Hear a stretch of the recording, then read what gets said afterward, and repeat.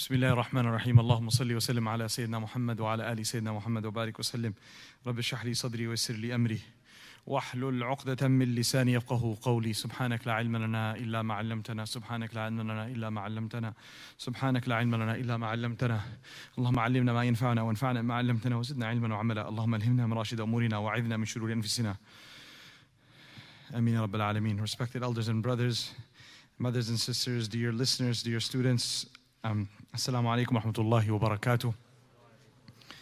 We thank Allah subhanahu wa ta'ala immensely for blessing us on this bitterly cold evening to be blessed to be in a gathering of dhikr, of tafsir, of learning and teaching, of spirituality in the house of Allah subhanahu wa ta'ala.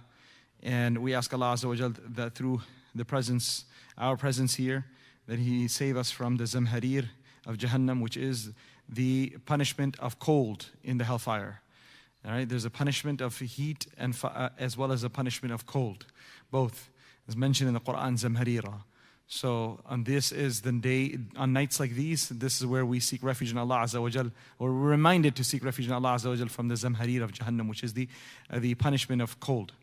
And just like alhamdulillah, Allah subhanahu wa ta'ala has given us comfortable warm homes and warm cars and warm masjids and warm clothing, whereby although we do know it's cold, but mashallah we don't have to, alhamdulillah, suffer of staying outside, Allah forbid, or for hours on end, and homeless brothers and sisters out there, and people who don't have the means, or whose electricity has been shut off, who don't have heat. What type of difficulty they must be going, not only in this country, but of course across the globe. There's so much suffering and pain that is going through. The articles are highlighting right now the plight of the innocent children of Afghanistan in this winter, and the plight of hundreds of thousands of starving kids. I can't even read the article just by looking at the title it brings down shivers. A person doesn't have the himma to scroll down and read the article. But this is a very bitter cold winter for everyone in those regions as well. So just like Allah subhanahu wa ta'ala, without us being worthy of anything, is saving us from the punishment of cold in this world by keeping us in warm places. We beg Allah azza wa jal that without any istihqaq and without us being worth it, may He save us from the horrors of hellfire. May He save us from the horrors of the Day of Judgment, even though we don't deserve to be saved. But just like we don't deserve to be saved today, He's given it to us, the safety. So and just like He's shown His kindness to us today, we say, Allah, please kindly show us Your kindness on the Day of Judgment as well as in the hereafter. Ameen ya Rabbil Alameen. Alhamdulillah, we've had two great sessions with Maulana Ahsan, and we covered the section of yesterday, or the last week rather, the very detailed description of paradise and hellfire. And what Allah Azza wa Jal mentions, Rasulullah encourages Rasulullah to sit with those people, who remember Allah subhanahu wa ta'ala. And if Rasulullah is being asked to sit with them, then it is such an amazing reminder for you and I, the importance for us to be seeking out good gatherings of knowledge, gatherings of dhikr, gatherings in the houses of Allah subhanahu wa ta'ala. This is our lifeline. Without this, we can't survive in this difficult, challenging world. What do we need? We need on a regular basis, weekly basis, if possible, more than once, multiple times a week, gatherings of knowledge and dhikr where ourselves, our wives, our children can attend, and where we can gain the warmth of Iman, the warmth of the Quran, the warmth of the nur of Iman, which will inshallah allow us to stay hopefully on the right track. So the way He brought us today here, we beg Allah that He allows us to continue to attend such gatherings with istiqamah, with steadfastness on a regular basis. Ameen ya Rabbil Alameen. We are going to be starting inshallah today the second section of Surah Al-Kahf, from amongst the four powerful stories that are the foundations of this surah. We will begin inshallah today the second story of the four. And as was mentioned in the text messages and the WhatsApp messages, inshallah, that today we'll have before we end, we will inshallah tabarak wa ta'ala have a short reflections on our journey of the Haramain al-Sharifain, the blessed cities that we were blessed to embark on that journey and came back this past weekend. So inshallah, a few thoughts and reflections on that we'll share at the end. But we first got to get the lesson done. Stories can carry on. So we're going to do the lesson first. أعوذ بالله من الشيطان الرجيم. بسم الله الرحمن الرحيم. واضرب لهم مثل رجلين جعلنا لأحدهما جنتين من أعناب وحففناهما بنخل وجعلنا بينهما زرعا كلتا الجنتين آتت أكلها ولم تظلم منه شيئا وفجرنا خلالهما نهرا وكان له ثمر فقال لصاحبه وهو يحاوره أنا أكثر منك مالا وأعز نفرا ودخل جنته وهو ظالم لنفسه قال ما أظن أن تبيد هذه أبدا وما أظن الساعة قائمة ولئن رددت إلى ربي لأجدن خيرا منها منقلبا قال له صاحبه وهو يحاوره أكفرت بالذي خلقك من تراب ثم من نطفة ثم سواك رجلا لكن هو الله ربي ولا أشرك بربي أحدا. Allah Azza wa Jal mentions the example. He says, so set forth for them the parable of the two men. We made for one of them 2 gardens of grapevines, encircling each one of them with date palms, and placing between the 2 of them planted fields. Each of the 2 gardens brought forth its plenteous fruitage and did not diminish thereof at all. Further, we caused a river to burst forth all through them. Thus there was for him plentiful fruitage. So he said to his friend in his company one day, while he was conversing with him, I am greater than you in wealth and mightier in kinsmen. Thus he entered his garden while doing wrong to his own soul. He said, I do not think that this flourishing garden will ever perish, nor do I think that the hour of doom will ever come. And if I am to be returned to my Lord, most surely I shall find far better than this as my destiny. His friend said to him while he was conversing with him, have you disbelieved in the one who has created you from dust, then from a sperm drop, then formed you as a man? Yet indeed he is God, he is Allah my Lord, and never will I associate anyone as a God with my Lord. ولولا إذ دخلت جنتك قلت ما شاء الله لا قوة إلا بالله إن ترني أنا أقل منك مالا وولدا. Now if only when you have entered your garden you would have said, such has Allah willed. There is no power except with Allah. If you see that I myself am given less than you in wealth and children. فعسى ربي أن يؤتيني خيرا من جنتك ويرسل عليها حسبانا من السماء فتصبح صعيدا زلقا. Yet perhaps my Lord will give me better than your garden and send upon this one a fire bolt from the heaven so that it shall become no more than a slippery leveled plain. أو يصبح ماؤها غورا فلن تستطيع له طلبا. Or perhaps its water may suddenly become deeply sunken into the ground, such that you will never again be able to seek it out. وأحيط بثمره فأصبح يقلب كفيه على ما أنفق فيها وهي خاوية على عروشها ويقول يا ليتني لم أشرك بربي أحدا. And so it was that his fruitage was utterly engulfed by a firebolt. Thus he began to wring his hands over what he had spent therein, for it was toppled, desolate upon its treasuries. Thus repeatedly he kept saying, Oh, alas for me, would that I had never associated anyone with my Lord. وَلَمْ تَكُنْ لَهُ فِئَةٌ يَنْصُرُونَهُ مِنْ دُونِ اللَّهِ وَمَا كَانَ مُنْتَصِرًا. Nor did he have any fellowship to help him against Allah, nor was he even able to help himself. هُنَالِكَ الْوَلَايَةُ لِلَّهِ الْحَقِّ هُوَ خَيْرٌ ثَوَابًا وَخَيْرٌ عُقْبًا. Then and there it became clear that all authority is for Allah alone, and the sole truth, it is He who is best in bestowing reward and best in ensuring a blissful outcome. So this is one ruku' in which this entire journey and story is shared. And inshallah, we hope Allah Azza wa Jal opens up our minds and our hearts to understand these verses.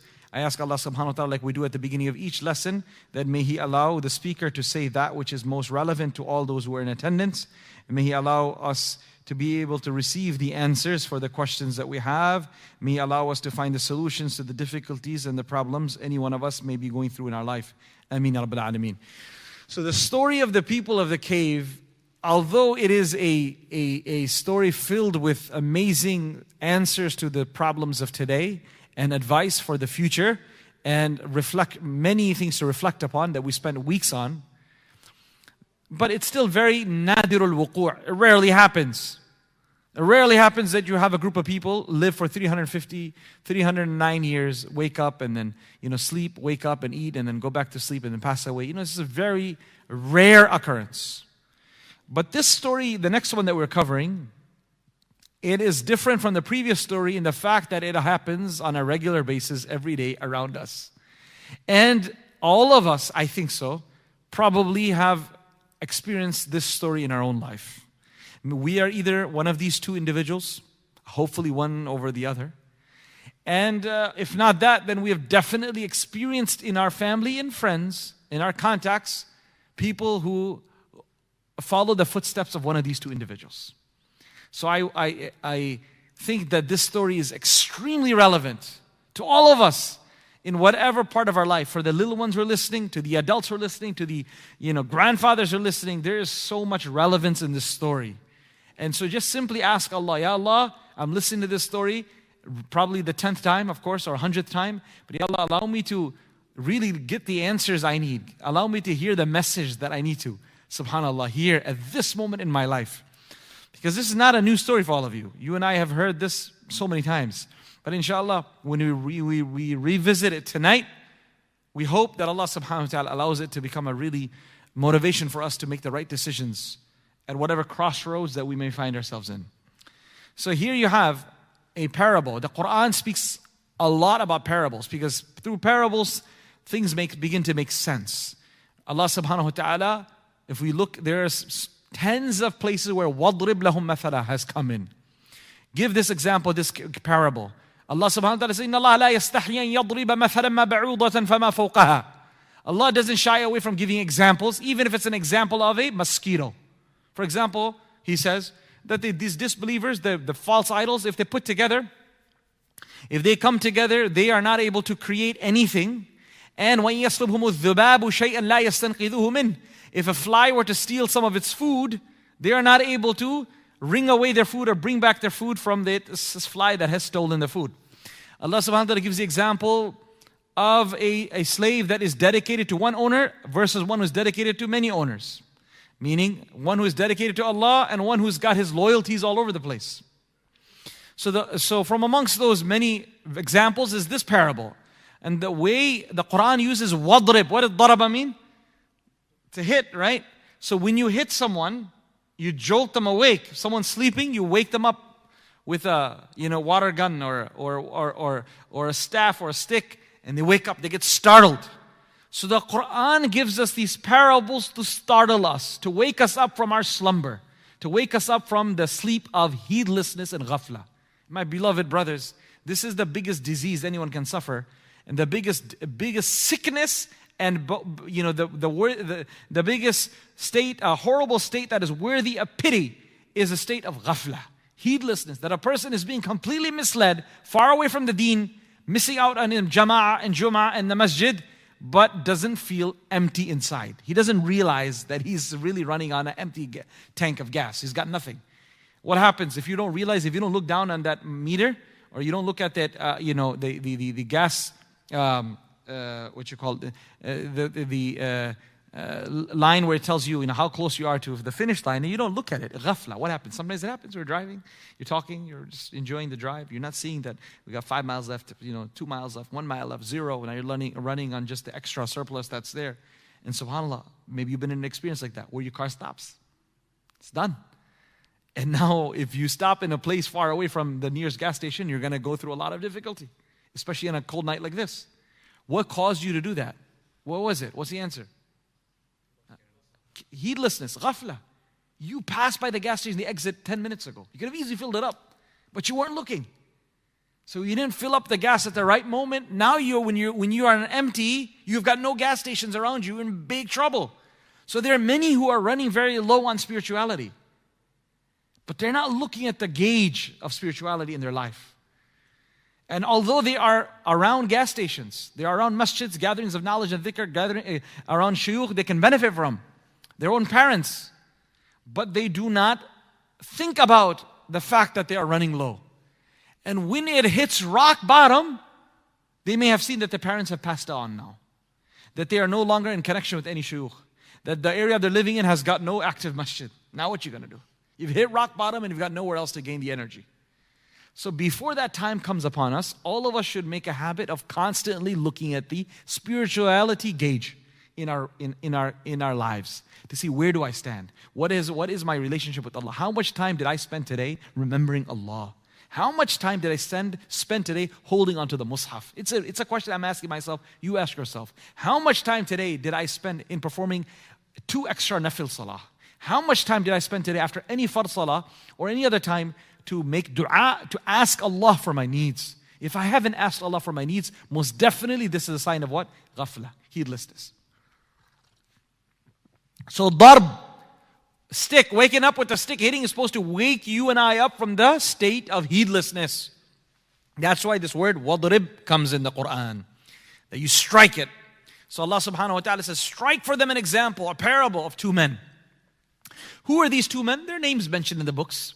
Whether they actually existed or not, Allahu a'lam, but very likely that they did exist. There's no reason for us to believe that they didn't exist. 2 individuals, 2 friends. And some say that they were, brothers or very close friends. Father had passed away, left behind them with 8,000 coins. One of them decided to purchase a beautiful home and a beautiful garden and many other things with that money, and he enjoyed his life. The other one said, I would rather use this extra money that I've received from my father, I'd rather use it to purchase a beautiful retirement home in the akhirah that I can retire in forever, not short-lived, but forever. So he spent that money over there. Reality is you cannot eat the cake and have the cake both at the same time. You got to do one over the other. So he made the decision of having the cake later on, and he sent it forth. Okay, so now what happens? They meet one another and they start having this conversation. And they start comparing. One starts comparing his material wealth to the other. This happens every day. You graduate from high school 20 years ago. Now you meet up with your high school classmate. You graduated from high school 5 years ago. You meet up with your high school classmate. What happens? Where has life taken you? What are you driving? What are you earning? What type of home do you live in? Right? Where are you investing your extra cash? These conversations happen all the time. To what extent? Every single gathering, for a certain class of people, every wedding, every walima, every aqiqah, every gathering in the masjid, it's all about money. That's all you speak about. Is that where is the latest investment in Karachi, the latest investment in East Africa, the latest investment in Asia, the latest investment here and there in stocks and Bitcoin and every nonstop. It's all about that. It's a rat race of continuous discussion, comparison of who's got what, who's driving what, who's gotten what zip code. Nonstop musabaqah, nonstop race over this. So they're having this conversation. This is what this beautiful ruku is about, a conversation between 2 friends. Allah subhanahu wa ta'ala says, Ja'alna, we made for one of them 2 gardens of grapevines. What is the very important point here? Ja'alna, we made it. He didn't get it. We gave it to him. If only he could recognize this. That these two gardens, it's not just gardens. It's vineyards. Then around the vineyards, there's huge plantations of date palm trees. And that's not sufficient. Then between that, there's also planted fields. Then that's not sufficient. There's rivers and streams flowing right through. So there's no reason to depend upon an external source of water. All the irrigation, all that's taking place, subhanAllah, naturally, without any added cost. Everything's been taken care of. So he's got multiple ways of investment returns. If one year the vineyards didn't give you as much, you've got the date palms. If one year that doesn't do too well, you've got the cultivated fields, right? And you're not dependent upon any external force of water. You've got your own irrigation method. Very self-sufficient. Vertical integration. MashaAllah. You don't need to, the ups and downs of the market apparently don't affect us because we've got it all covered. From A to Z. We're taking care of everything. We're not worried about what's happening in the markets because we are very well cushioned. He was very well cushioned. Right? So the economics of one place, if something goes down, apparently would not affect him because he has diversified his investments. He hasn't put all his eggs in one basket. Right? And so he seems to be all set. Well, he just doesn't understand ja'alna. We created for him. That part, unfortunately, it misses him. Kiltal jannatain. Each of these two gardens, Allah subhanahu wa ta'ala says, brings forth its plenteous fruitage. That meaning, it's not like sometimes you have an investment that doesn't give you a return. Allah Azza wa Jalla is saying that these two gardens were continuously bringing a return. I want you to apply, because all of us may not have gardens, but we have definitely sources of income. You may have double source of income. You may have triple source of income. So apply this to that, right? Listen, that's what the Quran is. The Quran is about application in your daily life right now. So you may have 2 jobs. You may have 2 investments. You may have 2 rental properties. You may have something like that. So apply this verse to our own life. That when was the last time your rent didn't come through? When was the last time that your business said, no, khalas, that's it. I'm going to give you 0 profit this month. Right? When was it last time that you worked your 12-hour shift and you said, the business owner said, nope, or the employer said, nope, you're going to walk home empty-handed without a single penny. لَمْ تَظْلِمْ مِنْهُ شَيْئًا. Alhamdulillah, we weren't suffering any oppression. We're getting our continuous income, be it more or less. But we're working, we're getting it. That's how Allah subhanahu wa ta'ala is doing for us. Allah is making it easy for us. Allah says, لَمْ تَظْلِمْ مِنْهُ شَيْئًا. The earth did not oppress you. The earth did not oppress the owner of the garden that one year says, no, I don't want to give you any fruits. The Quran says the earth was very generous to this owner. All of us are dependent, my beloved friends. We might not own gardens, we may not think we're dependent on the earth, but we're definitely dependent on nature. If there is good crops, then you'll have good. If you have good oranges and a long summer, then mashallah your oranges will come out nice and it'll be cheap. I mean, subhanallah, it's crazy how one price of one thing affects everything else. When gas goes up, your cup of tea becomes more expensive. Your chai, the mashallah that's being served here, becomes more expensive. Milk goes up. Everything goes up. So we are dependent solely on nature. And we don't understand that. Many times a person feels is arrogant. And we're going to talk about this today. That subhanAllah, the shirk that happens today is a different type of shirk. But it's a shirk where a person really thinks that he's completely in charge and completely has full power over everything. There's no sense of need of Allah subhanahu wa ta'ala. So Allah subhanahu wa ta'ala says these 2 gardens were not oppressive. They gave him full fruit on time. وَفَجَّرْنَا خِلَالَهُمَ نَهَرًا. And we caused a river to burst forth through all of them. So they were not dependent upon external sources of water. وَكَانُوا لَهُ ثَمَرٍ. He had a lot of fruitage. Thamar is fruit, and also you can say fruits of labor. So all of us have, mashallah, are enjoying the fruits of our own labor. They're enjoying the fruits of the labor of our parents. Our parents are enjoying the fruits of their labor. They came here with very little resources. And subhanAllah, they made effort for 20, 30, 40, 50 years. And now they have fruits of labor that they enjoy and their children enjoy, their grandchildren enjoy. So he was sitting there enjoying the fruits of his labor. فَقَالَ لِصَاحِبِهِ. So his friend told him, the wealthy friend is telling the friend who had given away his wealth in charity. And he is now rubbing it in that he's more wealthier than him. He says, أَنَا أَكْثَرُ مِنْكَ مَالًا. I am greater than you in wealth and mightier in kinsmen. Yeah, this is the problem, right? How many times this conversation you and I have had to hear? I hope we weren't the ones saying it. I hope we just had to witness it. But people rubbing it in. That I'm wealthier than you. That I am more powerful than you. I'm more well connected than you. And so that makes me more intrinsically superior, better. Right? When it comes to the issues of marriage and discussion between spouses and between in-laws and between business partners, how much of the aspect of money is emphasized? We can give bayan. I can give a bayan all day. It's not going to take away from the reality that we size people up based on how much they have. The qadr, the value of people is based on the dollar bills they have. This is the sad reality. It is the famous fable of a man who goes to a wedding. He was a very wise person. He goes there and he was a wealthier person, but he decided to wear very simple clothing and disguise himself. And when he goes to this wedding, he gets shooed away. And the guards at the wedding said, "No, this is a very royal wedding. You're not invited. Who are you? Go from here." "No, I'm so-and-so." He said, "No, we don't know you. Look at you, how you're dressed here. Very simple. We go from here." He goes away and he leaves.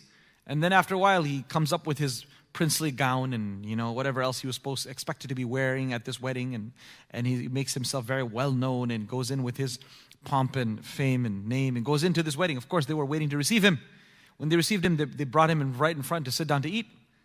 And all the food that was brought, he started taking all this loads of food, the plates and the fruits, plates filled with fruit and dessert and appetizers. He started taking that and started filling it up in his pocket.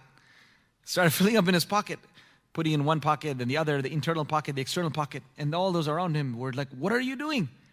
Right? Shocked that this nobleman has probably lost his mind. What's going on? He said, "No, I have not lost my mind. I have absolutely not lost my mind." "Then why are you doing this?" He said, "Because I am feeding the one who is meant to be fed, the one who's invited. The princely robe is what you care about.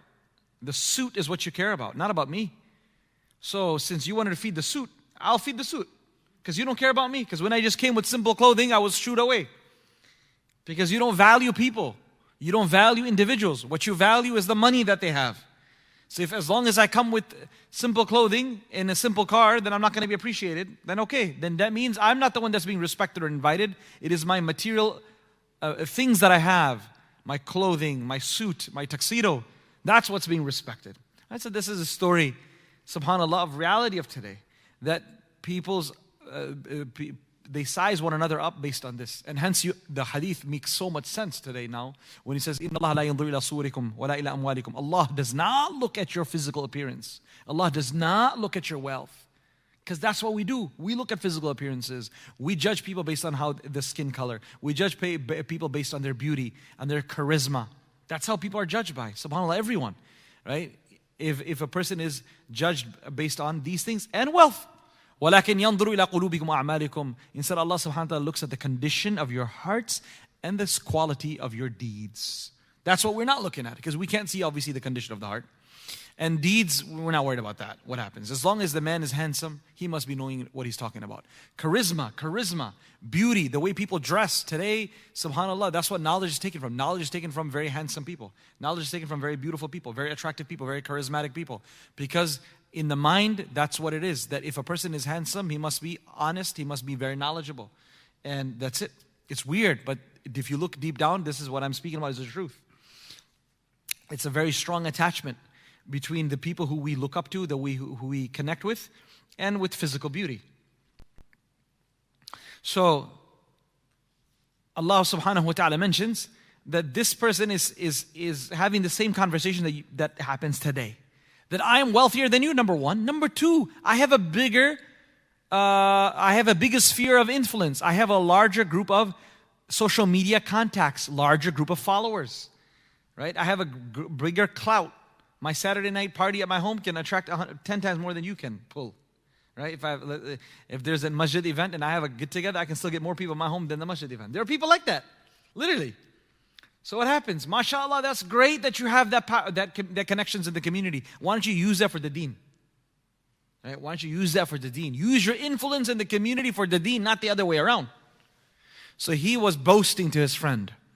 Allah says, وَدَخَلَ جَنَّتَهُ. Now he said, let's go for a tour. You know, people love to give tours of what they own, right? They want to show off and flaunt what they have.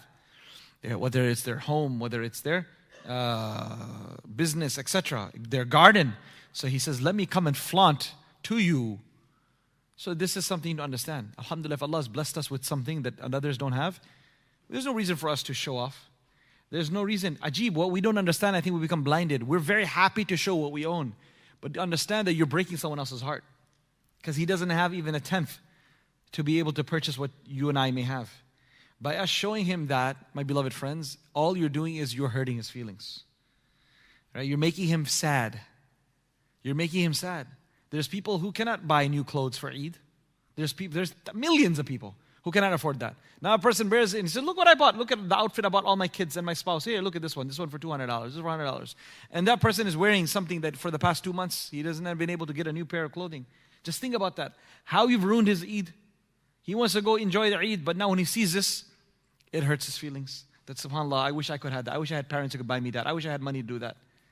So whenever we are blessed with Allah subhanahu wa ta'ala with whatever material things, it is not proper for us to show off that to others who have less than us.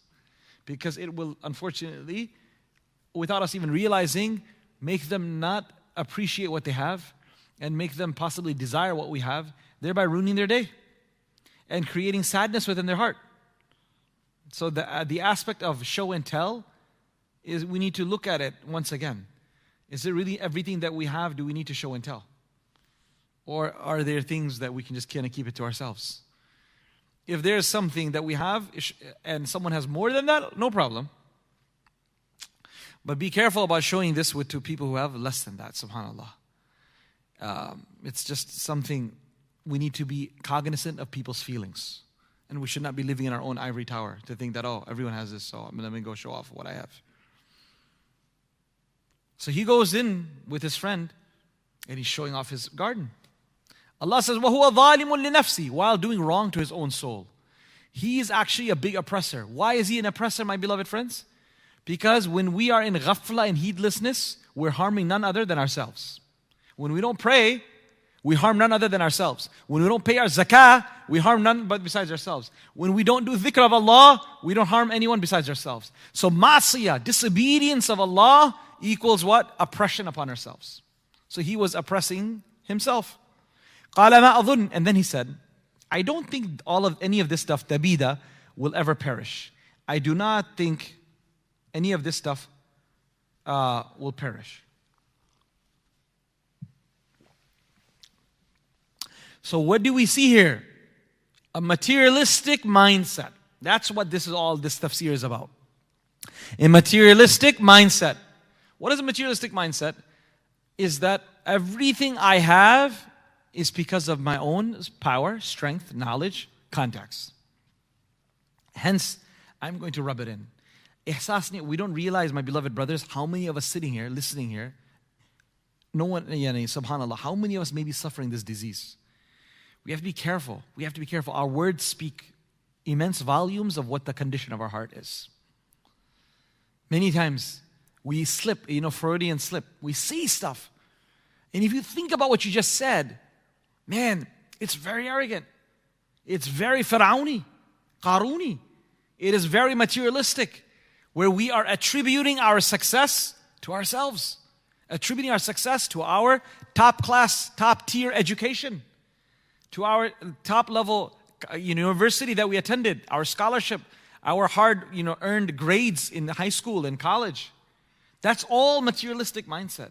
Do not attribute. Someone was just telling me yesterday that there was a study done on some of the wealthiest people in the world. And they were studying to see what factors led them to be as wealthy as they are today. The study was done. And what the study concluded is that every single one of them had one turning point in their life or one aspect of their life which made them go above and beyond the rest of their counterparts. It made them wealthier tens of times, tenfold more than their counterparts. But all of them have that one factor, one aspect that we cannot point our finger on. We cannot put our finger on, we can't point towards it. They just called it the luck factor. Subhanallah. Right? All of them have this. They all got the luck factor. Because it doesn't make sense. Because there is so many of them, 100 of them, 99 of them had the same trajectory, 99 of them had the same education, the same type of upbringing, same type of, nurture.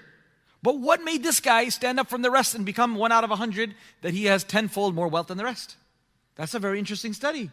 But that's what the study concluded with by saying that there is nothing besides luck. What is that luck? That's called taqdeer. That's called predestiny. That's called the will of Allah. Right? That's all you got to say. Just acknowledge it.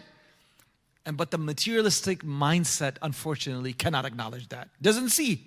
Is blinded by their love for wealth that he cannot attribute something towards the unseen forces of Allah subhanahu wa ta'ala. So now, since this person builds up his entire empire, attributes the empire towards himself, he thinks that I'm God. Godlike. I've got godlike features. I did it myself. Yeah, this is what we hear in America. This is the country of dreams. You do it yourself. Right? Everyone talks about this. Just amazing success story. Amazing success story. Look how he achieved this. You talk about all the college dropouts who become billionaires in Silicon Valley. So, bhai, let's all do that. All you college students sitting here, why don't you just please, just send a letter to your, admissions officer. I'm taking college off, khalas. And then go figure out what you're going to do at home. And just tell your mom, dad, no, we heard this, all the Silicon Valley guys became billionaires like this. So we're just going to sit at home. And we'll just wait till the billion comes in the mail. Why doesn't that happen? When we hear, subhanallah, people, who are washing dishes as waiters in this country and now are multi-billionaires. So why don't we all just do that? Let's just go to the nearest restaurant and start washing dishes. It doesn't work like that, right? What happens? There's one specific aspect in their life that was the turning point. That's the qadr of Allah subhanahu wa ta'ala. Just acknowledge that this is what it is. And then we become a believer. So the materialistic individual cannot do that. And he thinks that I'm here to live forever. My legacy is here to live forever. And this garden is never going to die, never going to perish, meaning my resources will never finish. Now, every person actually 100% knows he's going to die, isn't it? There's not a single person you will find in the world who says, nah, I'm not going to die. What is so shocking is the love of dunya makes you so intoxicated, like the drunk man. He cannot see. In the middle of the night, he sees the sun. In the middle of the day, he says, oh, I see the stars. If you unfortunately meet a really drunk person, that's what'll happen. He cannot see the most obvious things. You know what? Something that's worse than the drunkard of alcohol and vodka is the one who's drunken with the love of dunya. Because the intoxication of alcohol will come to an end within 12 hours, more or less. But the one who's intoxicated with the love of dunya, his whole life he remains intoxicated. And there's no moment of being sober. There's no moment of becoming sober. The one who becomes intoxicated with other things, even drugs of any sort, there will be a time, of course, when he becomes sober, then he chooses again to intoxicate himself. Okay, that's another thing. But there will be a time, a week, 2 weeks, 3 weeks, hours, where he's sober. But the one who's intoxicated with the love of the dunya, there is no moment of soberness for him. He's always intoxicated. And that intoxication does not allow him to recognize something so obvious that, my dear brother, you will die and your empire will come to an end. Something as obvious as that, he doesn't understand that. Just like the one who's drunkard cannot see the sun or cannot see the stars, similarly, the one who is intoxicated with the love of wealth, he simply cannot fathom that his job will end. His investments will go dry. His children will die. His house will dilapidate, will fall apart, and then he will die one day. Something as obvious as that, he misses that. And he makes such type of useless, false, boastful claims. I don't think this flourishing garden will ever perish. Now you might be wondering, how do you say stuff like that? Well, everyone is saying that today. Because if they really thought that life will come to an end, they would not live the lifestyle that they are right now. They would be making some right decisions. SubhanAllah, by the time he's age of 60, he would say, let me wrap up. Let me start making tawbah. But you see, SubhanAllah, people are starting new sins at the age of 60. New businesses at the age of 70. New type of pursuits at the age of 80. No stopping of any sort of lifestyle change that I have now become old, and now I've got arthritis, now I've got blood pressure, now I've got diabetes, now I've got, this disease, that problem. Let me start changing your life. Why is that? Because the intoxication of dunya, hubb dunya is so strong, it doesn't make a person realize anything. The famous story of a scholar in Baghdad who announced to his murids, his students of knowledge, and those who were coming to learn from him, he said, I've got some great news for you. So what is that? He said, today the announcement I want to make is Malakul Maut has died. Malakul Maut has died. So he says, Sheikh, what are you talking about? Are you okay? Like, how can you say Malakul Maut has died? What is that supposed to mean? Allahu Akbar. He says, well, did you not hear of this man who has just turned 80 years old? And he built a new huge palace, and today was his, tour. He opened open house. Open house. Housewarming. 80-year-old had a housewarming party for his palace. The only reason he's doing that is because he has definitive knowledge that Malakul Maut died. Why else would he do that? And it was a lesson he was teaching his students, obviously. That meaning when people who are this elderly start making decisions like this, you wonder what's going to happen to the world. Meaning, they're obviously not thinking that they're going to die. And so we live in that. We have all sorts of, longevity movement of trying to make your skin looks more healthier every year, make yourself looks younger every year. Subhanallah, cover up the white hair, cover up the wrinkles, cover up this, cover up that, to make people just forget that they're getting old. And all sorts of different vitamins and all sorts of different things, which are good, fine. I'm not saying don't take that. But what is the side effect of that is when a person looks in the mirror, instead of seeing, subhanAllah, an elderly face, he starts seeing a very rejuvenated face. And he falls for it. You're supposed to deceive other people. You're deceiving yourself. You said, no man, subhanAllah, I'm getting young. Okay, brother, let's get up. Now it's old enough. Now, why don't we just wake up for tahajjud now? Right? Now, enough of missing prayers and whatnot. Now you're old. Let's come on. He says, no, look at what old man. Look at me. I'm so young I can impress other people on the social media too. Subhanallah. So this is the era we're living in, of where people are so infatuated with trying to remain young and remain attractive, that it stops the time.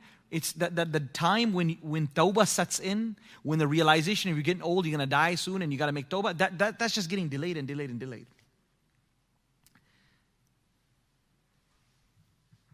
وَمَا أَظُنُّ السَّاعَةَ قَائِمَةً. He tells his friend, I don't think the hour of doom will ever come. I don't think the hour of doom will ever come. Right? وَمَا أَظُنُّ السَّاعَةَ قَائِمَةً. وَلَئِن رُجِدْتُ إِلَىٰ رَبِّي. And even if I ever come to my Lord, most surely I shall find far better than this as my destiny. What Shaykh Abul Hasan Ali al-Nadwi rahmatullahi alayhi mentions in his tafsir, Faith versus Materialism, that many of you have already purchased. If not, you should get it. In there, he mentions one beautiful point, which is powerful. He says this man was not an atheist. He said he was not an agnostic. He was definitely not an atheist or not agnostic. Because he speaks about Rabbi, Rabbi, my Lord, my Lord. Okay? He says he's having doubts about the Day of Judgment, but he still believes in Allah. Okay? He still believes in Allah. And he said that's what you're seeing over here. That this is the form of shirk he was doing. The form of shirk, which is that he was making shirk of Allah with who? With himself. There you go. Making shirk of Allah with himself. That Allah hai or main hu. Allah is there, but I'm also there. Like if you tell anyone, but Allah will take care. No, but I got to take care of this man. Brother, go out for Hajj. Your Hajj is fard upon. No, what's going on my business? But Allah will take a name. Allah to hey, but I got to do it too. See, that's what you're talking about right here. Why you keep on bringing yourself into everything? Anything from job to to health, always bring in yourself in that. No, but without me, how is this going to run? Without me, how is the house going to run? Without me, how's the business going to run? I know this is fard, but that is fard, but I gotta be there. Without that, how's that going to happen? What have we done? We've done shirk of ourselves with Allah subhanahu wa ta'ala, and this is what this guy did. He was not an atheist, not agnostic. He believed in the existence of Allah, but he did shirk. That is what a materialistic mind does. What Shaykh Abul Hasan Nadwi says so beautifully, subhanAllah. He says the modern man today, he is doing all sorts of shirk. And this shirk he says one is himself, partnering up Allah subhanahu wa ta'ala with himself. And another one is, he speaks about the experts. He says the shirk of the experts. Okay? Experts of any field. That a person, anytime he thinks that he will, if he hands his life over to the hands of the experts, he will be safe. Experts in medicine, experts in technology, experts in science, experts in security, experts in agriculture, experts in, whatever, astronomy, you name it. That as long as what do the experts say? If the experts say this, then we're all set. As long as our life is going according to what the experts say, we're not going to fail and lose. No one says, but what does Allah subhanahu wa ta'ala say? Forget the experts. We got to go for salah with jama'ah. We have to go to the masjid. We have to perform our hajj and umrah. Huh? What does Allah subhanahu wa ta'ala say about this? No, let's give our life over to the experts. I'm going to read this in Arabic. Beautiful, right? He says, وَثَنِيَّةُ هَذَا الْعَصْرِ, the paganism of this era. وهذا هو الشرك الذي اتجهت إليه الحضارة العصرية المادية. فقد اتخذت الأسباب الطبيعية والمادية والفنية وأصحاب الاختصاص. He says this is the modern paganism. This is the modern paganism. What is that? Is that today materials or asbab or means, natural means, materialistic means, fanniya, and various sciences, وأصحاب الاختصاص فيها, and various experts in those sciences, they have become أربابا وأولياء من دون الله. They've become gods besides Allah. Look at the deep down trust. I can go on for a list. It's of examples. And then you should just record yourself how we speak. And then you listen to it from this viewpoint. And you'll realize how all of us, or many of us, are committing this type of shirk, what he's speaking about. There's so much trust in humans, fellow humans like us, in their expertise. And when someone says, but Allah does, anybody, Allah does, please, don't tell me that, man. Come on. The doctor said that. Allah will give you shifa. No, but the doctor said no, there's no shifa. Who cares what the doctor said? I'm telling Allah subhanahu wa ta'ala give you shifa. Nah. This is, why can you not get yourself to say that? Why can't you get yourself to say that the engineer said this, the doctor said this, the lawyer said this, the tax guy said this, the police officer said this, that my inside in contact in the law enforcement said this? Who cares what they said?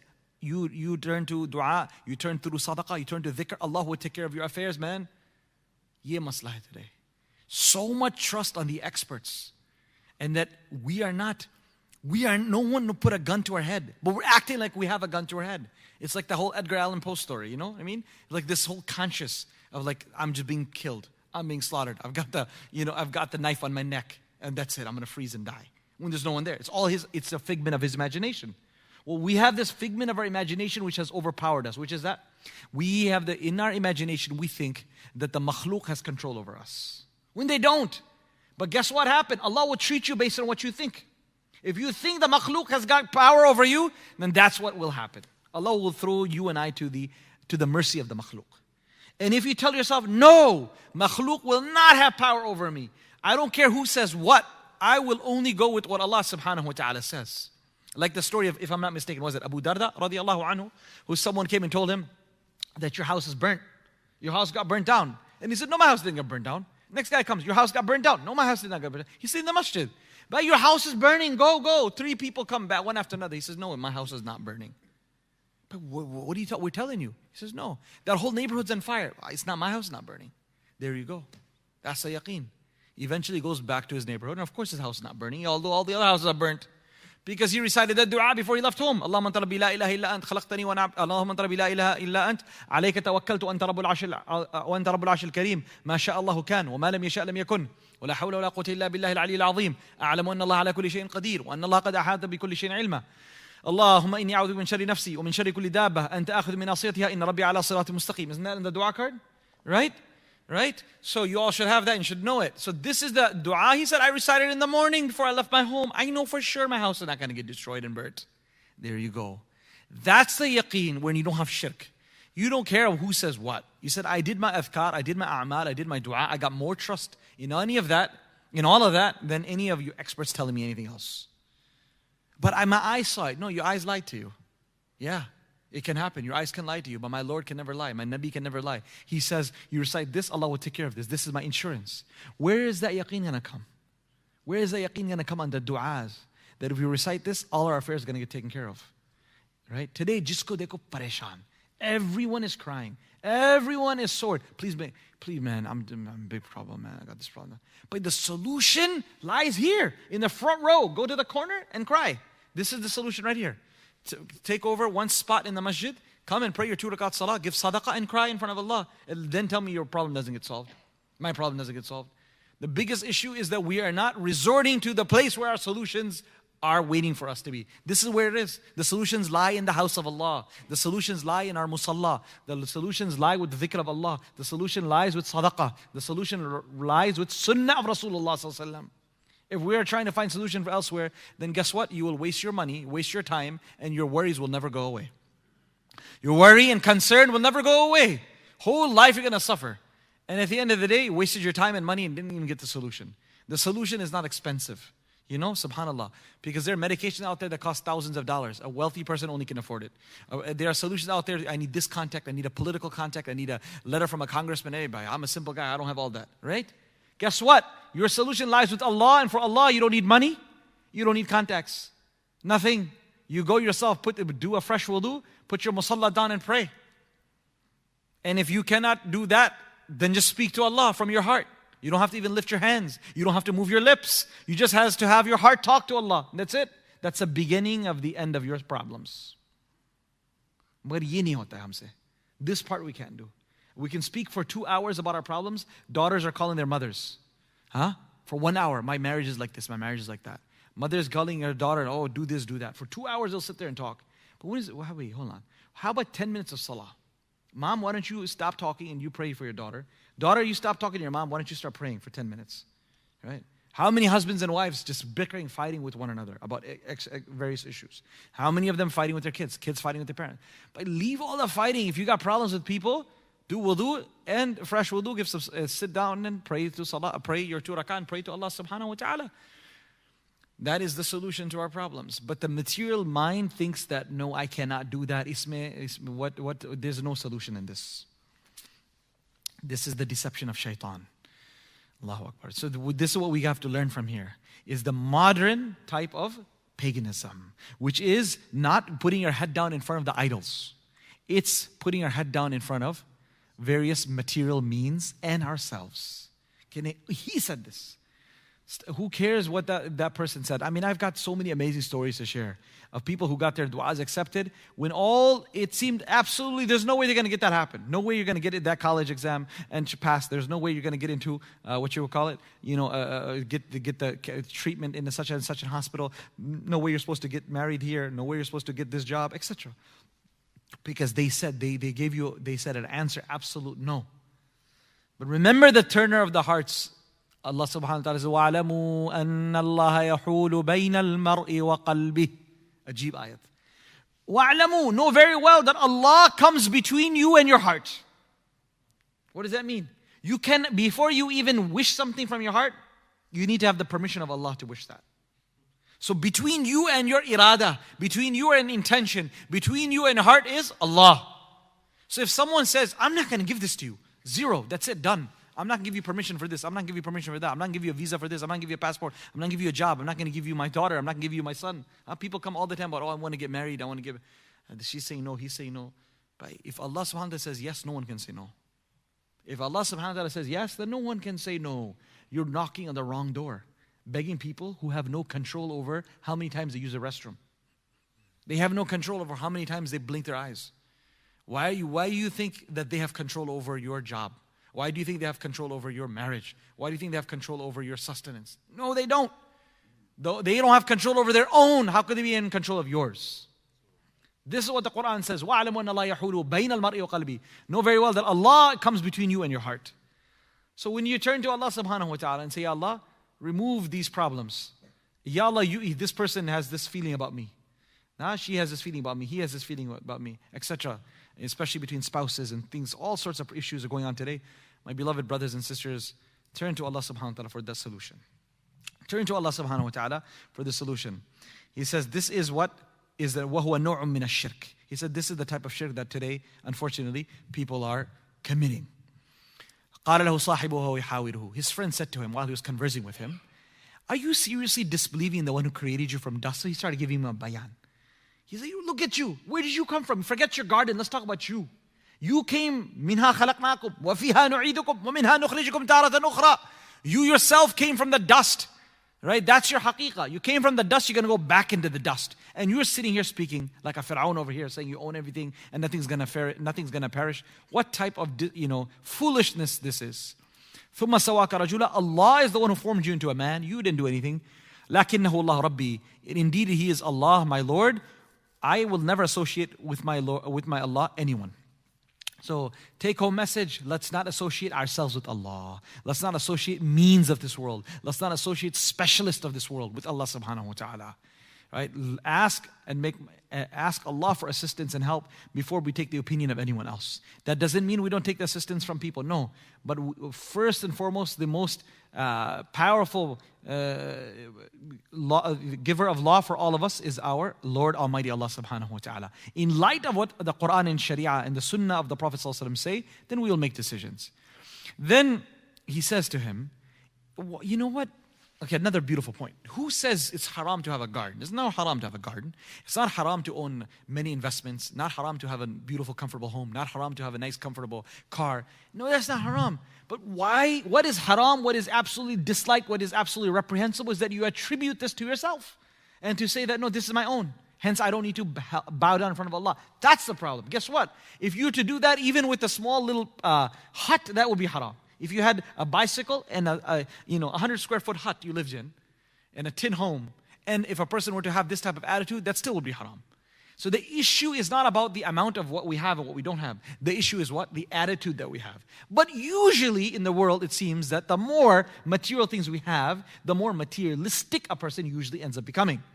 So the more wealth that a person has, that's what they say, one of the greatest fitnas of this world is when Allah subhanahu wa ta'ala gives you from all directions. Upar se, daye se, baye se. When you start getting from everywhere, this actually becomes a very big fitna.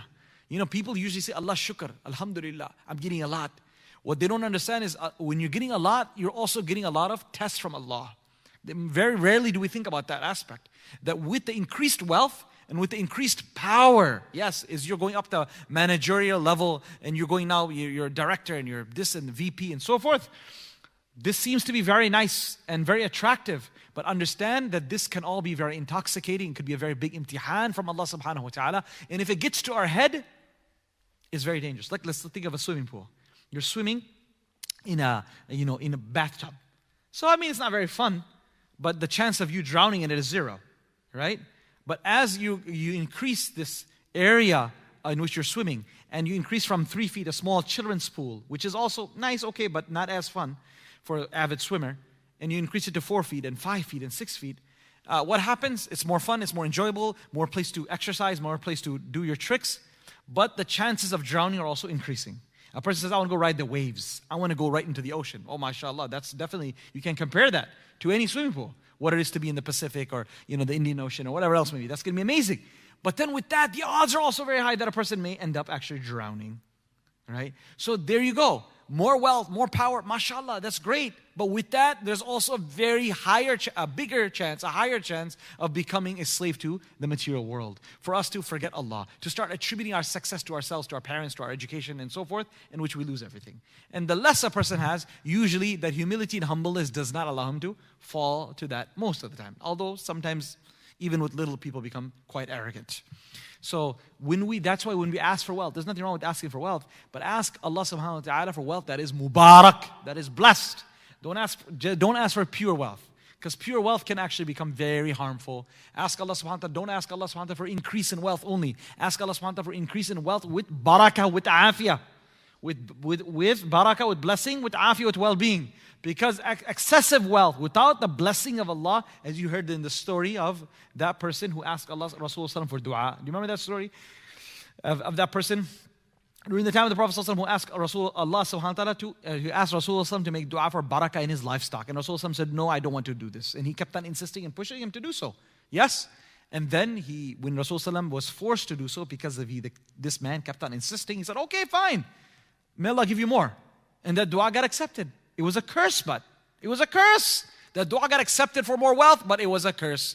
Because he used to live right next to the Masjid al-Nabawi. He used to come every single day, multiple times. Now his livestock increased, and he had to now go find a bigger pasture land for his livestock. His attendance to the masjid dropped from being multiple times a day to once a day, to then slowly once every few days. And then the pasture land was not enough because his livestock went berserk. When the amount was just going out of control, more and more and more, and he had to move to a bigger area, meaning into the rural parts of Medina. And as he grew further from Masjid al-Nabawi, his attendance to the masjid dropped to once a week and even less than that. Musibah? Yes, he has now hundreds of more sheep and goats than he had before. But what's the point where you have the Prophet ﷺ alive in the Masjid al-Nabawi? Allahu Akbar. And yet this man is deprived of going to visit him not even multiple times a day, not even once a week. Adhab. And now Rasulullah now goes to send a zakat collector to go collect his zakat. When he shows up at his house to say, hey, bhai, give your zakat, for all this. He says, for what zakat? What, zakat for what? He said, well, this Allah gave. He said, no, man, what Allah gave me? This is all my own stuff. I got it down from my generations. Well, I don't need to. I have a lot of other responsibilities, a lot of other bills to pay, like we say today. A lot of mortgage payments and bill payments and credit card payments. Where's got time for zakat, sadaqah, all that stuff? He shoot him off. He went back to Rasulullah. He said this way. He said, done. That's it. We're done with this guy. You're not going to go to him. All right, so now this person, Rasulullah passed away. Abu Bakr al-Anhu came, became the Khalifa. This man realized, obviously he didn't make sincere tawbah. He wanted to just keep up his fame and name in the community that he's a very philanthropic, You know what I'm trying to say? Wealthy people, they don't want to be known as snobs. They don't want to be known as arrogant people who don't give for good causes. Khalid Beg, he wrote in his, that First Things First an article. He writes the whole background of fundraising dinners. An interesting article. You get Khalid Beg. He has many nice articles. So one of the articles, he writes the background of fundraising dinners in this country. And he says this started during the Great Depression in the 30s. And it was because the wealthier people were getting, as always, like right now too. Right now, the pandemic, what has it done? It's made the 1% made them even more wealthier, right? Much more. So they didn't like it. The fact that they're wealthy, but people start having ill feelings towards them, and they wanted to ensure that the average person who's suffering the Great Depression should not have ill thoughts about the wealthier class. So then they came up with the idea that we need to have these big dinners, big banquets, where we openly donate towards some cause. Like how all these corporations do it for tax benefits and whatnot and all sorts of stuff like that, right? Make you feel good about them. So this is what they did. They started off this whole idea of call everyone, and in front of everyone, let's donate. So that people say, oh, okay, you can have 10 million if you're donating $5,000. That's fine. Right? So people are suffering, don't have food. But they see the small amount of donations that these people give, which is big for these poor people, but it made them have a good, positive feeling for them. So that just tells you that, subhanAllah, if you don't have ikhlas, then I'm not saying openly giving is always banned, but you have to be very careful about the intention. Otherwise, it can become very catastrophic, right? So, where were we? What was I speaking about before this?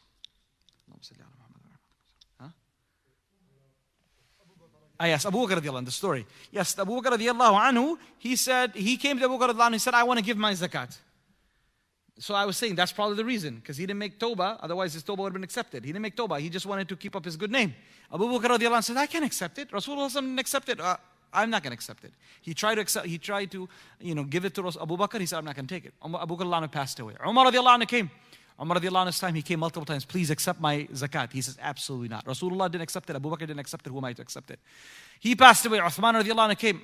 In the time of Uthman radiallahu anhu, he tried to present it. Uthman radiallahu anhu said, when Rasulullah and Abu Bakr and Umar didn't accept it, who am I to accept it? He refused it. And then he died in that state. Now the Quran, a verse about him is revealed in Surah Tawbah. Allah subhanahu wa ta'ala says, وَمِنْهُمْ مَنْ عَاهَدَ اللَّهِ There are such individuals amongst them, عَاهَدَ اللَّهَ They make an oath with Allah. لَيْنْ آتَانَا مِنْ فَضْلِهِ If Allah were to give us from His grace, meaning if Allah were to give us more wealth and more sustenance, لَنَصَدَّقَنَّ Most definitely we're going to give charity. Most definitely we will give charity if Allah gives us. وَلَنَكُونَنَّ مِنَ الصَّالِحِينَ And most definitely we'll become righteous. The only reason you don't see me in the masjid anymore because I got to do 3 jobs, man. I got to take care of the house. Just wait. Just as soon as I get my house paid off, as soon as I get my loans paid off, as soon as I get this paid off, mashallah, I'll be the first one in and the last guy out. Right? That's how it'll be. Just give me a couple years. SubhanAllah, just give me a couple years to sort things out. And donation, SubhanAllah, you need, how is masjid and madrasa gonna run? You need money for this. That's exactly what I'm doing. That's why you don't see me here. That's what I'm doing, because I got to do long-term vision, man. I want to make sure that you don't have to, all the next fundraising dinners for the next 10 decades are canceled. For that, I got to make millions. Inshallah, I got it. It's going to happen anytime. But for that, I can't show up for salah. I can't show up for dhikr. I can't show up for tafsir. I got to work. Right? So this is this concept. Yeah, that he said, no, he made an oath with Allah. If you, and SubhanAllah, it's a very scary ayah. Very scary ayah. He made an oath with Allah. If Allah gives me more, I'm going to become very generous. I'm going to give charity, and I'm going to become pious. Allah says, فَلَمَّا آتَاهُ مِنْ فَضْلِهِ. When Allah did give him from His grace, look at how much his wealth quadrupled, or increased by 10 times. بَخِلُوا بِهِ. He became stingy with it. Now he says, who's got time for this? I got this, I got that. He didn't want to give money. بَخِلُوا بِهِ. وَتَوَلَّوْا. He turned around. وَهُمْ مُعْرِضُونَ. He gave his back. He gave his back towards the deen. So Allah subhanahu wa ta'ala says He punished him. How did He punish him? If He punished him with the loss of wealth, that would have been easy. He would have made tawbah, yeah? If people who don't give charity, as soon as you say no to zakat, all of a sudden, you lose $1 million in stock, and the next day you have a car accident. SubhanAllah, what would that? That would be nice, actually, believe it or not. Because you'd realize, man, I'm making a mistake. I got to astaghfirullah. What did I just do right now? I slammed the door in that person's face who came to ask money for the sake of Allah. Look how my life has gone haywire. Let me make tawbah. But Allah subhanahu wa ta'ala doesn't do like that. Because then otherwise there would be no test. There will be no test. فَعَقَبَهُمْ نِفَاقًا. Allah says He punished him by replacing his iman with hypocrisy. فَعَقَبَهُمْ نِفَاقًا فِي قُلُوبِهِمْ إِلَى يَوْمِ يَلْقَوْنَهُ بِمَا أَخْلَفُوا اللَّهَ مَا وَعَدُوهُ وَبِمَا كَانُوا يَكْذِبُونَ. Because of the fact that he broke his promise with Allah, and because of the fact that he lied, Allah says, I replaced his iman with hypocrisy. What could be the worst punishment than this? SubhanAllah. May Allah protect us from following that. That's what is a materialistic lifestyle. That a person just wants more. That's why I tell you, my dear students, my dear beloved brothers, and my listeners, don't ask Allah subhanahu wa ta'ala for $1 billion, $1 million. Don't ask that. No. Ask Allah subhanahu wa ta'ala for halal rizq with afiyah. There's a joke. Said one person, subhanAllah, he was sitting in jail, and and someone came to him and said, Bhai, what are you in here for? Bhai, why are you suffering in jail? What's happening? He said, Bhai, maaf karna. I didn't hurt anyone. I didn't do anything. He said, well, then why are you in jail? He said, Galat dua mangi maine. He said, what? He said, yeah, I just made a wrong dua, man. It was a wrong use of words. He said, what happened? He said, Bhai, I was going through a difficult time. I said, Ya Allah, mujhe bas 2 waqt ki roti dila de, bas. 2 waqt ki roti dila de. Uske aage piche mein kuch nahi mangta hu. He said, I was going through a difficult time. I said, Ya Allah, just give me 2 loaves of bread, a day. Twice a day. Give me 2 free meals a day, Ya Allah. That's all I want. So I'm getting 2 free meals a day here. That's what's happening. I didn't say afiyah. I didn't say, Ya Allah, give me 2 free meals with afiyah. Or two meals a day with afiyah, you see? So there you go. So sometimes, that's why just asking for more and more is not a smart idea. Ask Allah subhanahu wa ta'ala instead with afiyah and barakah. So this man, he says, this is my point. He's saying, why don't you enter this garden? You're showing off this garden to me. You're showing off your property to me. Okay, alhamdulillah. But why don't you just attribute this towards Allah? There's nothing wrong with having this. The issue is, why do you attribute it to yourself? So he says, if only when you entered this garden, you would have said, MashaAllah, la quwwata illa billah. Whatever Allah has willed, there's no power except with Allah. Right? Then everything would have been fine. In Tarani, do you not see that I have less wealth than you and less children, but inshallah I'll be better off than you? Because I have iman, or I am leading a life according to iman, and you're not. My beloved brothers and sisters, this is another point to highlight here. We did a few weeks ago. وَلَا تَقُولَنَّ لِشَيْءٍ إِنِّي فَاعِلٌ ذَلِكَ غَدًا إِلَّا أَن يَشَاءَ اللَّهُ. Do not say about anything that I'm going to do this tomorrow, except Allah. You make an exception and you say, Insha'Allah, if Allah wills. So we talked about the benefits of Insha'Allah, right? That making our life contingent upon what? The will of Allah. That's our strength. That's our strength. Anything you want to dream, you can dream as high and large and big as you want. Just say inshallah with it. Just say inshallah with it. So that is one beautiful, powerful word. And then this is another beautiful, powerful word, which is MashaAllah la quwwata illa billah. Now these are not supposed to be just taqiyya kalam. You always say this whenever you want. Every single time you just say inshallah, mashallah, and that's it. No. Instead, mashallah and inshallah are supposed to be very powerful statements that we are supposed to say regularly, yes, but think about what you're saying. So, MashaAllah is when you look at your own car. Yes, hum samajhte hain, MashaAllah, we should say when you दूसरी की गाड़ी देखकर. When you look at someone else's car, वो भी सही है, ठीक है. When you look at someone else's car, you should say MashaAllah. But you should say it with your own. When you walk home, back home today, when you drive back home today, when you sit in your warm car, MashaAllah, say MashaAllah. La quwwata illa billah. I have this because Allah willed it. I don't have it because I made it rich, because I'm smart, I beat the market, I beat this. No, I could beat nothing. I can't beat myself, I can't beat my wife. So where am I going to beat the market, right? MashaAllah, la quwwata illa billah. So this is the reality that a person, he humbles himself in front of Allah subhanahu wa ta'ala, and this should be daily what we say. MashaAllah. That whatever Allah wills is happening. La quwwata illa billah. No power for me to gain any wealth, no power for me to do any deeni work, except with the will of Allah subhanahu wa ta'ala. You have seen this written in people's homes on plaques, right? They say Nazar Tore. Yeah, it's true. That's very true. You see in the masjid also, in the seminary, we have this printed out there for us to remind ourselves that whenever we see something beautiful, say MashaAllah la quwwata illa billah. Because now what we're doing, we're protecting that from inshallah ayn, protecting that from jealousy, protecting that from the evil effects of ayn and nadar. So that's something we should say for our own belongings, and we should say this for other people's belongings. And you are basically saying insurance over it. You are saying that this is not, Yani ya Allah, don't allow this to be destroyed because this is yours. Huh? This is yours. It's not mine. This is yours. Subhanallah. I just remembered on our journey, subhanAllah, one of the ulama was mentioning that, some people have this relationship with Allah subhanahu wa ta'ala, a special relationship. So he said one of the ulama in Lahore, he said he was speaking about his own ustad, Qari Bashir Sahab in Haram. He was saying one of his ustads in Lahore, subhanAllah, who ran the madrasa there, I'm talking about 60, 70 years ago. And he said, wo dua mangte the. He'd wake up in the morning, tahajjud time, when the rations of the madrasa would run out, when the food would run out, literally run out. They have nothing. Where are you going to feed the kids from? And he would make dua to Allah subhanahu wa ta'ala with such fervor. Ya Allah, ye maine theka lekar nahi baitha hai. Ye to aapka madrasa hai. Aapka deen hai. Agar aap nahi doge, to main to chale jaunga. He would literally make dua like this. Ya Allah, I'm not responsible for this. What am I supposed to do? This is your deen, your madrasa, your kids, your Quran. What am I supposed to do? Where am I supposed to get I have no money. I have no food. Where am I supposed to get it from? You must provide for them. If you don't, I'm leaving.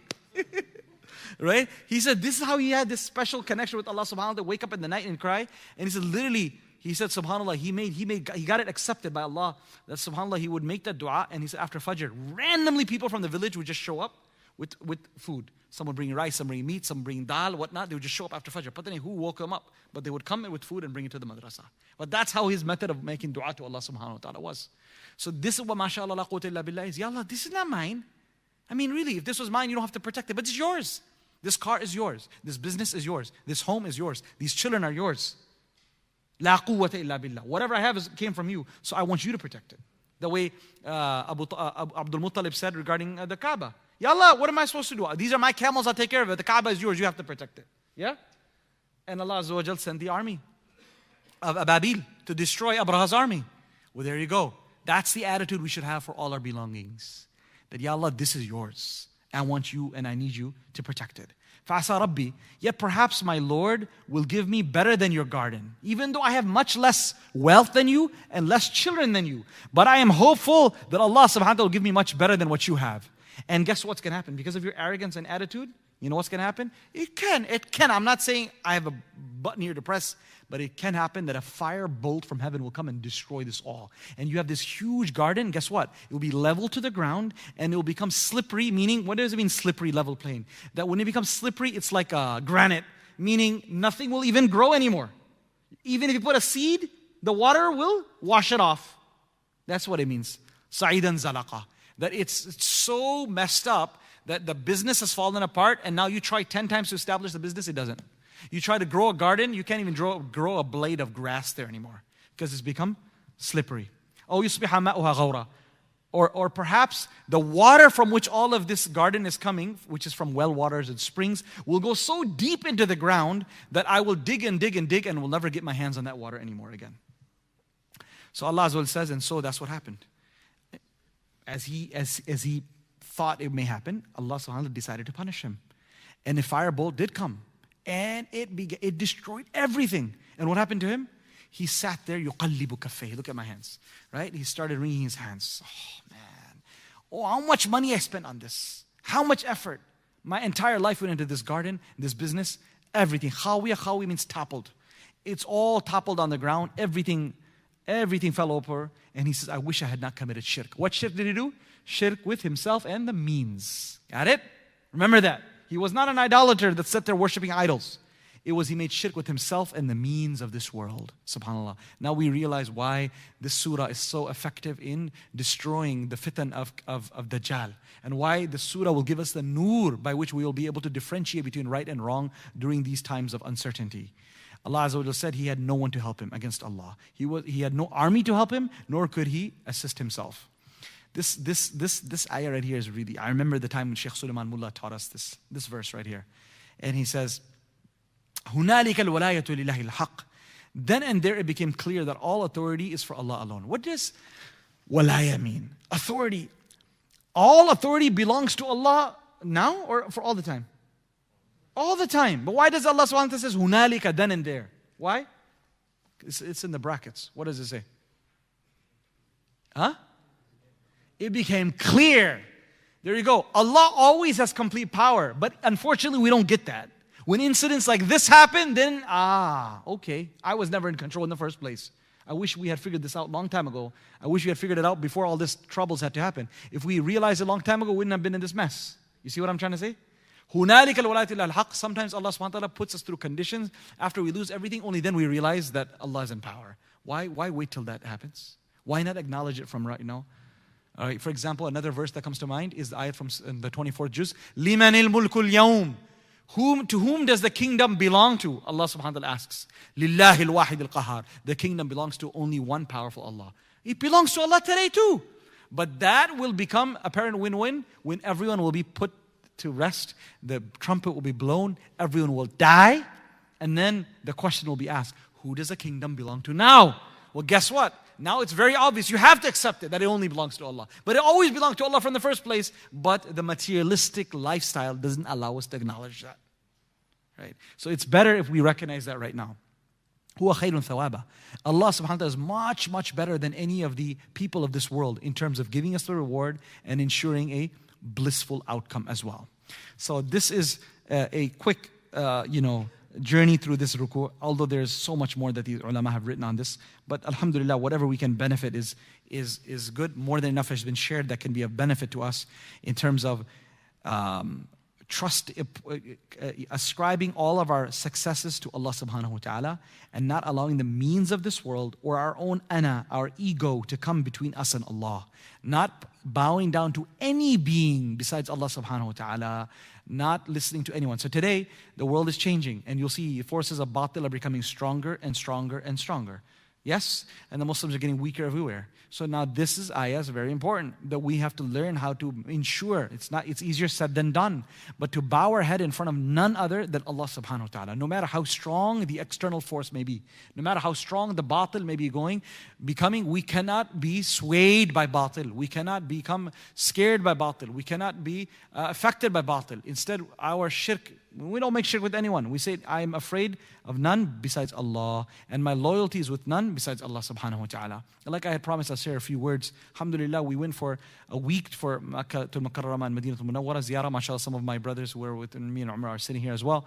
And we went with our 7th year Alim course students who are graduating inshallah ta'ala in the next 6 months. 10 boys are graduating inshallah this year.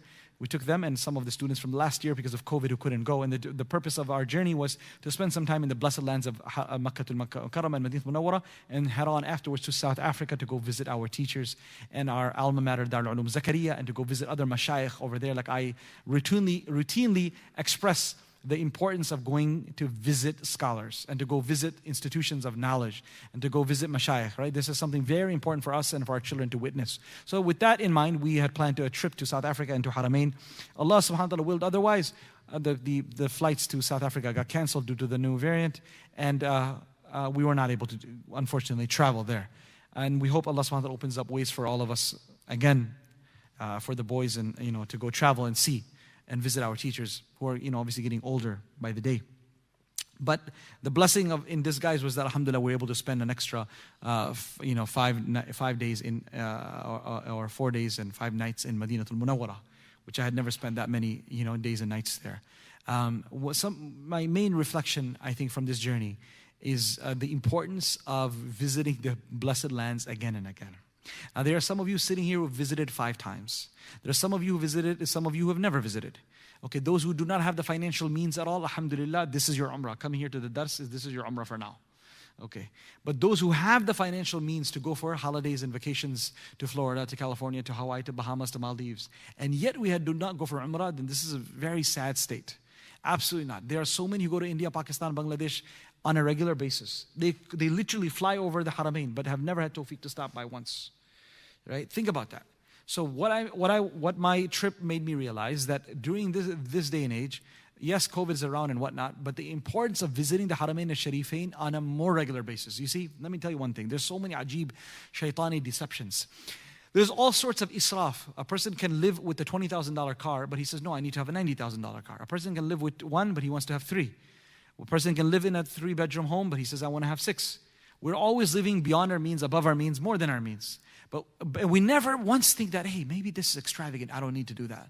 But if you find himself going for umrah more than once in his life, all of a sudden you have people in the community saying, look at the extravagance over there.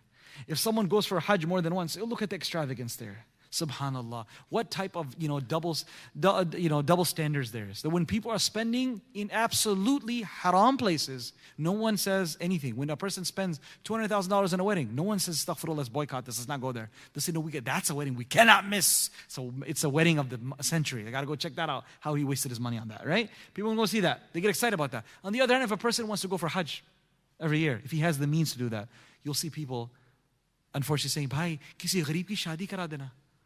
Huh? You heard that? I heard this so many times. Why didn't you use that money to get a person who is poor, get their daughter married off? I agree, that's a great aval. But why don't we, instead of spending $200,000 in the wedding, we can get 2,000 people married with that.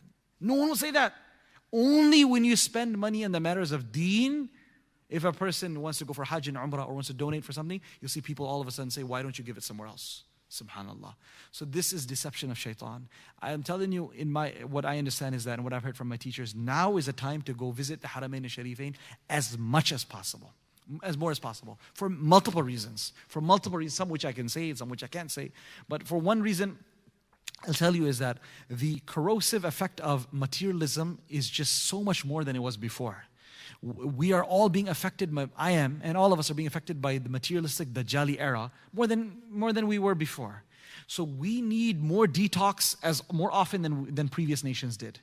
Previously, if people looked at these, people heard the story of a Haji, they would make tawbah like we don't make tawbah after performing 5 Hajj.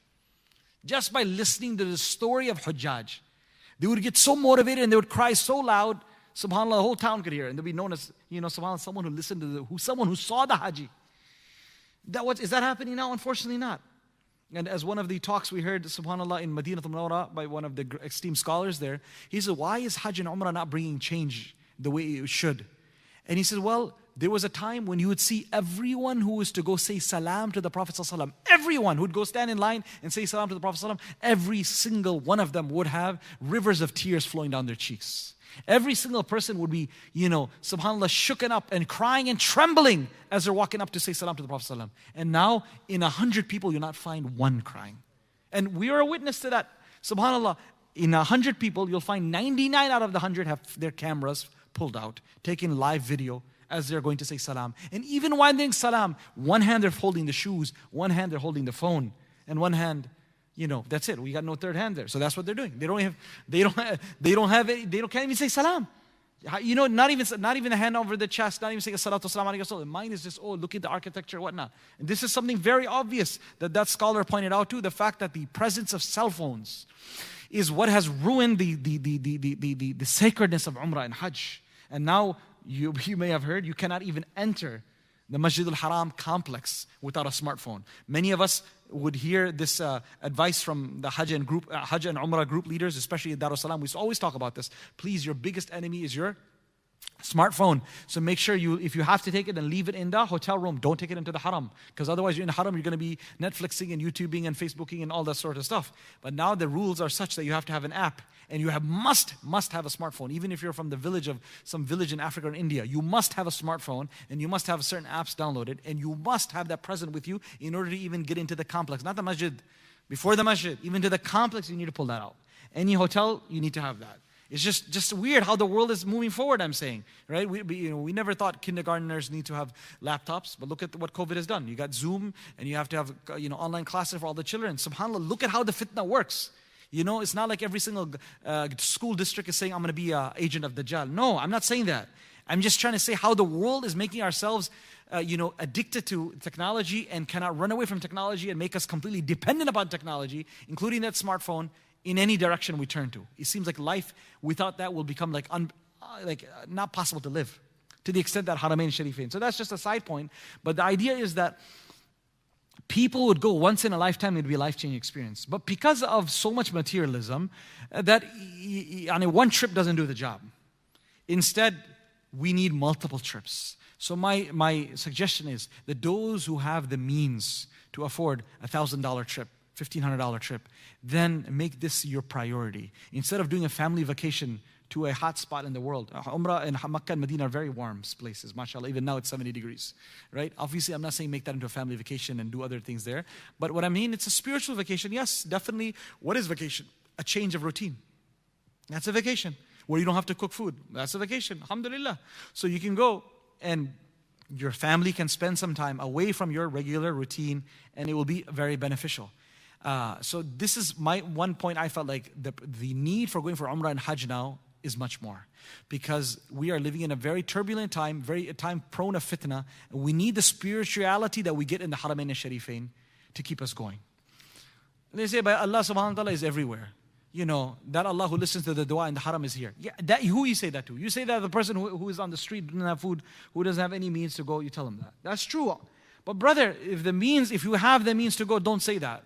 Because the dua in Makkah al-Mukarramah, the dua in Madinah al-Munawwarah, the salah in there is obviously much more, not only more rewarding, but much more readily accepted. Those are Mubarak places where duas are accepted. And on top of being Mubarak places, what else? When you do so much dhikr and ibadah and dua, your actions are more worthy of being accepted. If you're doing 15 juz, 10 juz, 3 juz of Quran a day, you're reading all your salah from tahajjud to ishraq to awabin in the Masjid al-Nabawi or Masjid al-Haram, then guess what? When you raise your hands, you're going to be much more motivated and your du'as are going to be more readily accepted. So when we went there, the Masjid al-Nabawi was so empty. I've never in my life seen it like that, right? Even for Salat al-Fajr, Dhuhr, Asr, Maghrib, Isha, just so empty.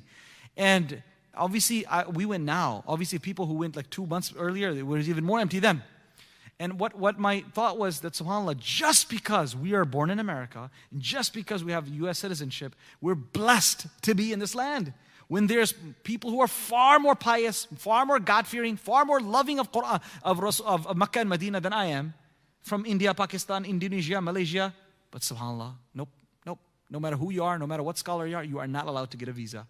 That's how it was. So these massive Muslim populated countries are not allowed to come to Saudi because of restrictions. But we, although we are very weak Muslims from very troubled backgrounds, but the doors are open for us. So how sad it would be if we miss out on that opportunity and not go as often as possible to take our kids with us. Not under 12. I think the restriction at the moment, by the way, the restrictions change like almost every few days. So you just got to keep on checking and speak to the travel agents to figure out what the latest restrictions are. But children 12 and above, and of course vaccinated, can attend, can go. That is one reflection. Another reflection I want to share is the aspect of that the world is, as much as fitna and corruption is all over the world, all over, horrible things that you can speak about and read about. But when you enter those two blessed masjids, it literally you feel like you leave the whole world behind you, right? And all of us are suffering through stress. I mean, what are they saying today? I think there was announced that in the pandemic, mental health took a huge hit in terms of throughout the whole country. Then the pandemic, the number of mental health, we knew this, but now it's coming from the official government statistics. The mental health crisis is huge in this country. There's so much stress. So one of the best ways to remove your stress is through dhikr of Allah, through environment of the masjid. Sitting and looking at the green dome, I don't know what better stress reliever is there than that. Sitting in the mataf and spending an hour just focusing on the Kaaba, imagining the nur of Allah subhanahu wa ta'ala descending on there and splashing on your heart. What could be a better de-stressor than that? So if you're having problems in your home, with your spouse, with your children, with your business, whatever the case may be, the solution lies in the house of Allah, and the best house of Allah is those two houses of Allah subhanahu wa ta'ala. So if you need a de-stressor, right, that is again the place for a spiritual vacation, mental vacation. You go in the house of Allah subhanahu wa ta'ala. When we visited these two places, we didn't just visit Makkah and Medina. Along with that, we had a chance to go visit Badr, alhamdulillah. And the story of Badr, most people do not visit Badr. It's on the way to Makkah to Medina, Medina to Makkah, you can stop by at your Badr. Alhamdulillah, I mean, we did it with our group, the whole group, where I was able to pray in Masjid al-Arish, pray with Rasulullah, raise his hand and made dua the entire night, right? For hours, and until Abu Bakr said, please rest. Allah has accepted your dua. That's the place where the big masjid is built. And across that is the graveyard, where all the Sahaba are buried. You can actually, the wall has been removed now. They're doing construction. So you can actually walk right into the graveyard. It was an amazing sight. And where the kuffar of Makkah, Abu Jahl and the likes were buried or killed and buried on Badr, they built bathrooms there. Right, in that same area, right? And the way to Badr, then there's Bir Ruha, where we stopped at, alhamdulillah, and where this is a well which 70 prophets stopped to drink water from there. This is on the way from Sham to Madinatul Munawwara. And this is the same well which Isa ﷺ will also drink from. Hence, till today, although so many landmarks and historical places have been destroyed, mashallah, this is completely untouched and undestroyed. And it has a very, very, very distinct, different flavor. The water is very, very distinct. You don't have to second guess. It's very obvious that it's a different type of water. That we were able to, the whole group were able to stop there, do wudu, drink from there. And there are some brothers in Medina, mashallah, whose entire daily, every week, they go fill up from there, and that's all they drink at home. Because this is, Rasulullah drank from here, right? And most of the times that Rasulullah would drink from a well, he would spit back in it. Right, for the sake of barakah, subhanallah. So that was a very interesting place that we were able to stop by as well. In Makkah al-Mukarramah, we were able to go do the ziyarat and go visit Hudaybiyah, and the whole story that we spoke about in Surah Al-Fath, when the tafsir of Surah Al-Fath came back to life there, watching that place where the Pledge of Allegiance was made, and the background of that. In Makkah and Medina, you need to go with scholars and ulama. This is an oral tradition that's been passed down. Because right now, unfortunately, there's a lot of changes happening. A lot of landmarks, majority of landmarks have been destroyed. So you have to have someone who has learned it from someone and knows exactly. Before this Hilton came up, what was there? Before this, chicken place came up, what was there? Like, that's what it comes down to. So a lot of the historical narrations, stories that you have been hearing all your life, to be able to go witness those places, be it Uhud, be it the journey out towards Uhud, where all the various incidents happened, all of that was very nice to see. Another amazing place we stopped by was Masjid al-Fath, which is a part of the Sab'a Masajid, which is the place where the Battle of Trench took place, which we also, alhamdulillah, covered in Tafsir of Surah Al-Ahzab. Now, in that very difficult battle, Rasulullah made dua to Allah subhanahu wa ta'ala. He started making dua, if I'm not mistaken, on Sunday. Ya Allah, to destroy the various factions that are gathered against the Muslims. Sunday, Monday, Tuesday, Wednesday. Wednesday after Salat al-Dhuhr is when the dua got accepted. And the wind was sent down, and the army's tents were completely uprooted. And they were all sent flying back to Makkah. Right? So, Jabir radiallahu anhu, remember the story of Jabir during the Battle of Ahzab? You heard this before as well, and in the tafsir, that he was the one who hosted approximately 1,500 Sahaba at his house. Yeah? He told Rasulullah, I have some food, you can come over. And Rasulullah told the whole army, let's go over for lunch at Jabir's. Yeah, he came running home. He said, oh my wife, what am I supposed to do? I only have food. You said you could bring 4 or 5 people, right? And what happens? And what did she say? Subhanallah. Let's not try this at home today. Say, I invited the Masjid Dar Islam for dinner over at my home. Huh? And they're all coming. Let's see what's going to happen. You're going to have to probably go stay in Ramada or somewhere tonight.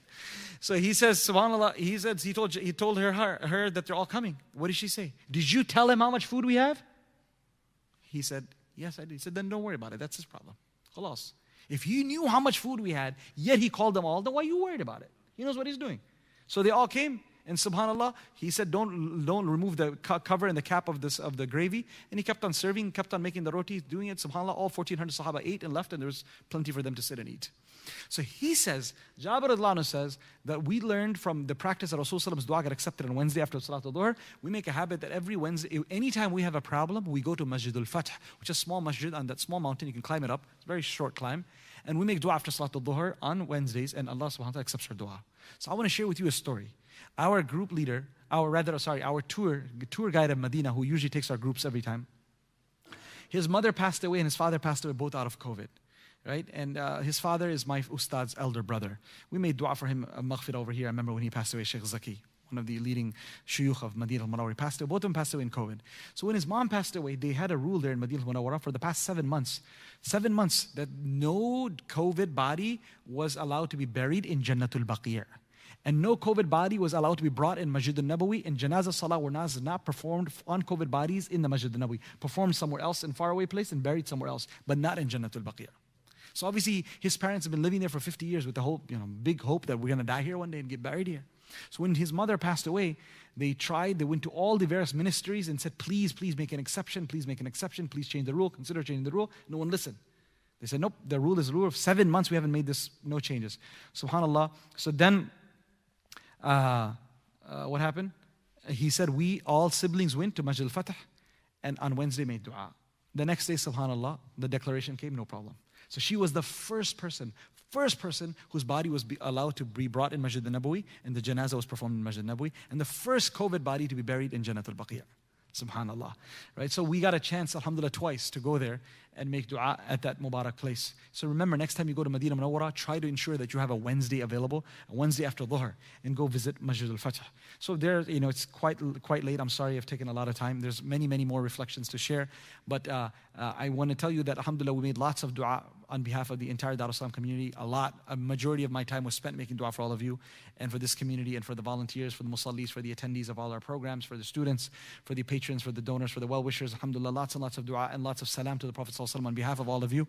And so I request and I encourage every one of you to make niyyah, inshallah, to try your best to save up money and to make niyyah of going visiting. Not once, not twice, but as many times as you can.